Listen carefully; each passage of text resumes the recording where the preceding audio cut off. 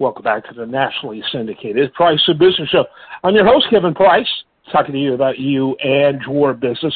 Always love having in a program Lee Kaplan with the law firm of Spicer, Kaplan, and Veselka, and that's skv.com. But he's also, and we talk a lot about business and the law, but we also talk a lot about politics. He's very passionate, very well-versed, and has recently made a decision. It's been several months now, but has made the decision to run for mayor of Houston. Real quickly, before we get into our topic today, why don't you talk a little bit about that?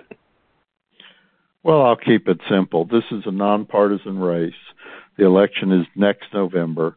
I have a website, kaplanforhoustonmayor.com, and all of the text on that is written by Lee Kaplan, and there's a short video as well that has a script, again, written by Lee Kaplan. So obviously I've used experts to do the videography, and I have consultants for the campaign, but they left that alone, which I appreciate.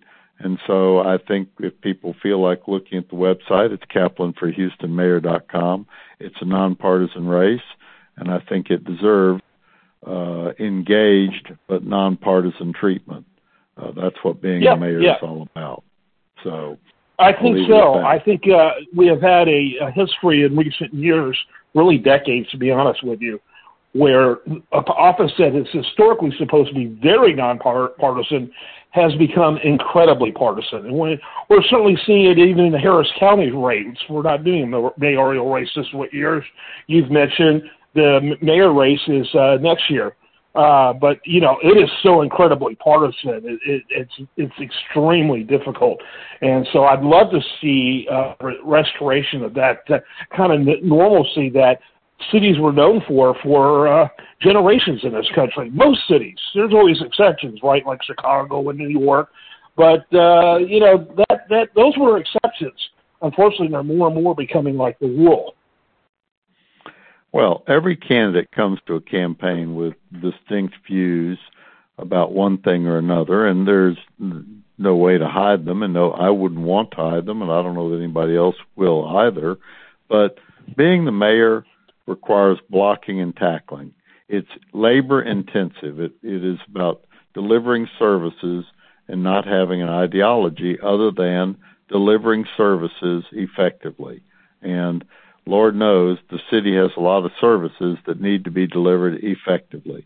And that's what I'm going to try to do within the limits of my ability and my life experiences. So I'm not going to fool anyone. Let's expand. So let's expand the conversation. This is a good introduction to your future for your race, which is taking the election next year. But we have right now a very interesting race going on here in Harris County. It is partisan beyond belief. It is so vicious. You've got members of the county commission not showing up because they don't want to vote. And you and I both know that's happening because they want to wait till after the election and hope that there's a new county judge, right, to change the outcome of that vote. And of course, the Democrats say they're horrible human beings for doing that. And of course, Democrats had done the exact same thing in the Texas legislature to hold up legislation. So, I mean, acrimony and polarization seems to be the rule, and not only here but around the country. I think that's true. The fault line probably began with the abortion debate, but there are many things that people disagree about passionately, and that drives turnout. And whether it's good to have as many one-issue voters as we seem to, I'm not sure, but it at least means that we'll have a lot of voters. I read last night, or I saw last night on some news station, and maybe more than one, that 83,000 people early voted in Harris County yesterday. And that's, I don't know if that's a record, but this is not a presidential year, and that's really a lot of voters.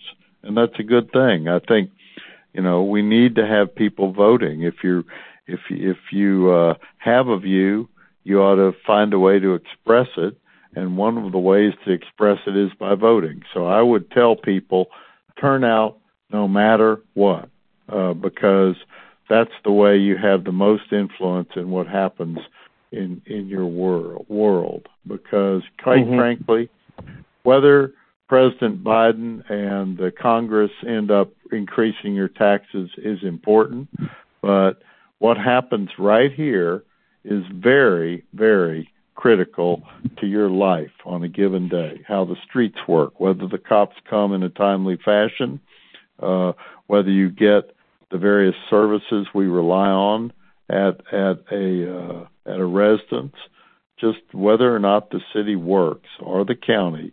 That's really important. And without my suggesting to anybody how they should vote, I would say vote.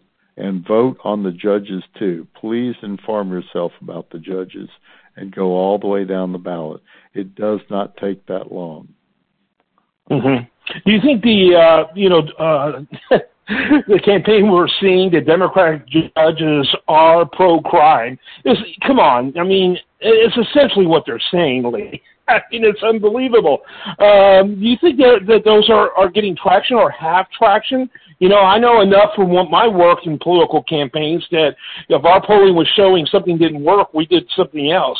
And they keep doing it, even though a lot of the claims have been tested, they have been proven to be false.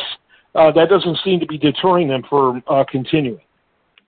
Well, I don't know, but I have to assume that somebody thinks that the kind of ads they're running are effective. And I think, as just somebody who is not a sociologist, but just an observer of human nature, people are more likely to vote over things they're mad about or scared about than they are things they're happy about. Not too many people say, things are going great, I need to come out and vote for that person, or at least relatively, not as many as those who say, I'm mad about this, and so intends to fix that or change it. That's important. So yeah, I think there are a lot of people who are mad this year. A lot of people are mad. Yeah, that drum is being pounded very loudly, and it's going to be interesting to see what happens in that. Let's go a little further out. We started with the courthouses, and now let's head to the State House, and what's going on in the big three race is how I kind of look at it, with the governor, lieutenant governor, and with the attorney general, who I thought was a dead man walking politically, the attorney general. I can't believe we have an attorney general with the incredible clouds of accusations over his head, and I mean, it's really quite extraordinary. Talk about the big three and the big three races, those three. Well, I understand some of these controversies are not very well understood by voters, but I am surprised that the Attorney General can have so many staff members quit over what they perceive to be clear ethical violations, and that the state's chief legal officer can survive that. And I don't know whether he will or not, but it looks as though he may. And, of course, his approach, as best I can tell from TV ads, is to make out other people as being corrupt socialists or something. So I don't know. Most people seem to think that Paxton and Patrick and Abbott are safe. I don't know that I would say that. I honestly can't prognosticate what's going to happen in the election, because even though early voting has started, there's always a chance for some earthquake event to occur, whether it's another school shooting or someone is caught in a corrupt deal, or a challenger has a similar problem, or there's some kind of domestic abuse. I mean, there's so many different things that can sway an election, even given the theoretical easy lead that Governor Abbott has. I just have no idea what's going to happen. And I don't think it's being mealy-mouthed to say that. I think there's honest uncertainty about what happens, and you don't know until people actually vote. So I simply encourage everyone to vote so they have some say in what happens. Yeah, and in that same vein, it seems to me, first of all, it seems like people have been fudging on their views for polling for quite a while, but it's almost like 2016 was a turning point. When people went to bed, in 2016, the way it was being interpreted, polling, Hillary Clinton was the next president of the United States. And then here we are. And what we found out is there was a huge amount of people who said, I'm voting for Hillary, or they hedged their bets a little and said, I'm not sure yet, but they had already decided they were voting for Trump. And it seems like there's this animosity, since the vast majority of media does the polling out there, that there's so much animosity towards the media, it can no longer be reliable because of the information they're getting from people they're polling. I mean, it's weird how uncertain people are. In the old days, people knew almost right after Labor Day is what they used to say. We pretty much knew, except for incredibly tight races. It's a very weird phenomenon today.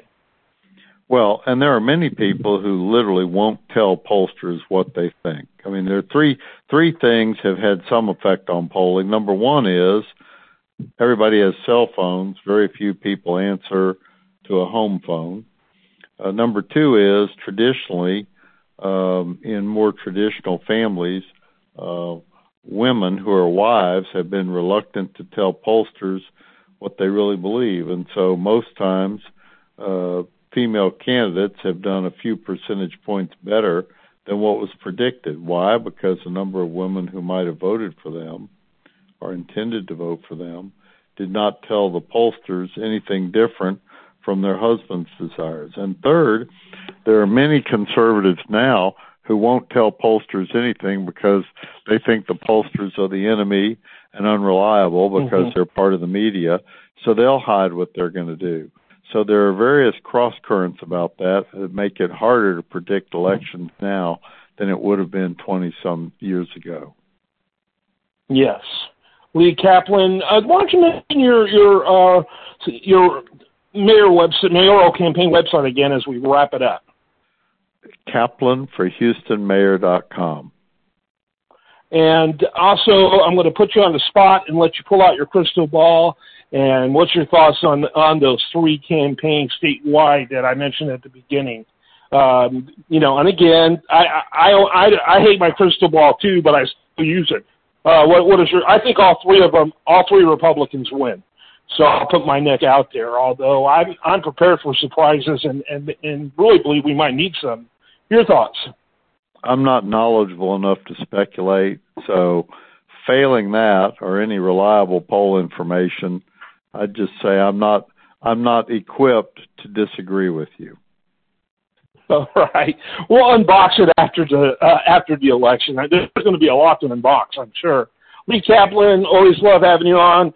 I'm Kevin Price, and this is The Price of Business.